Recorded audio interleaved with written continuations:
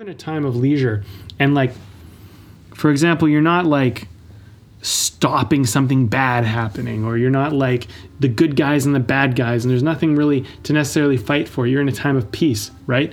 Which we actually are. But, the news might tell you different, but we actually are. And what ends up happening is people start to feel depression because there is nothing to distract themselves to fight against. And so what ends up happening is they end up fighting themselves to create an internal war, depression, right? When you are connected to purpose, you're actually connected to other people.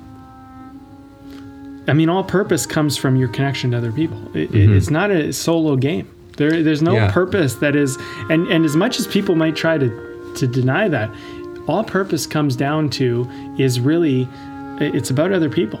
There's really nothing, there's a part of it that's for you, but that's short-sighted, That's the bigger vision is ultimately like, you're going to end up, if you go down the road long enough of purpose, you'll begin to see that it's maybe it's just to help your children.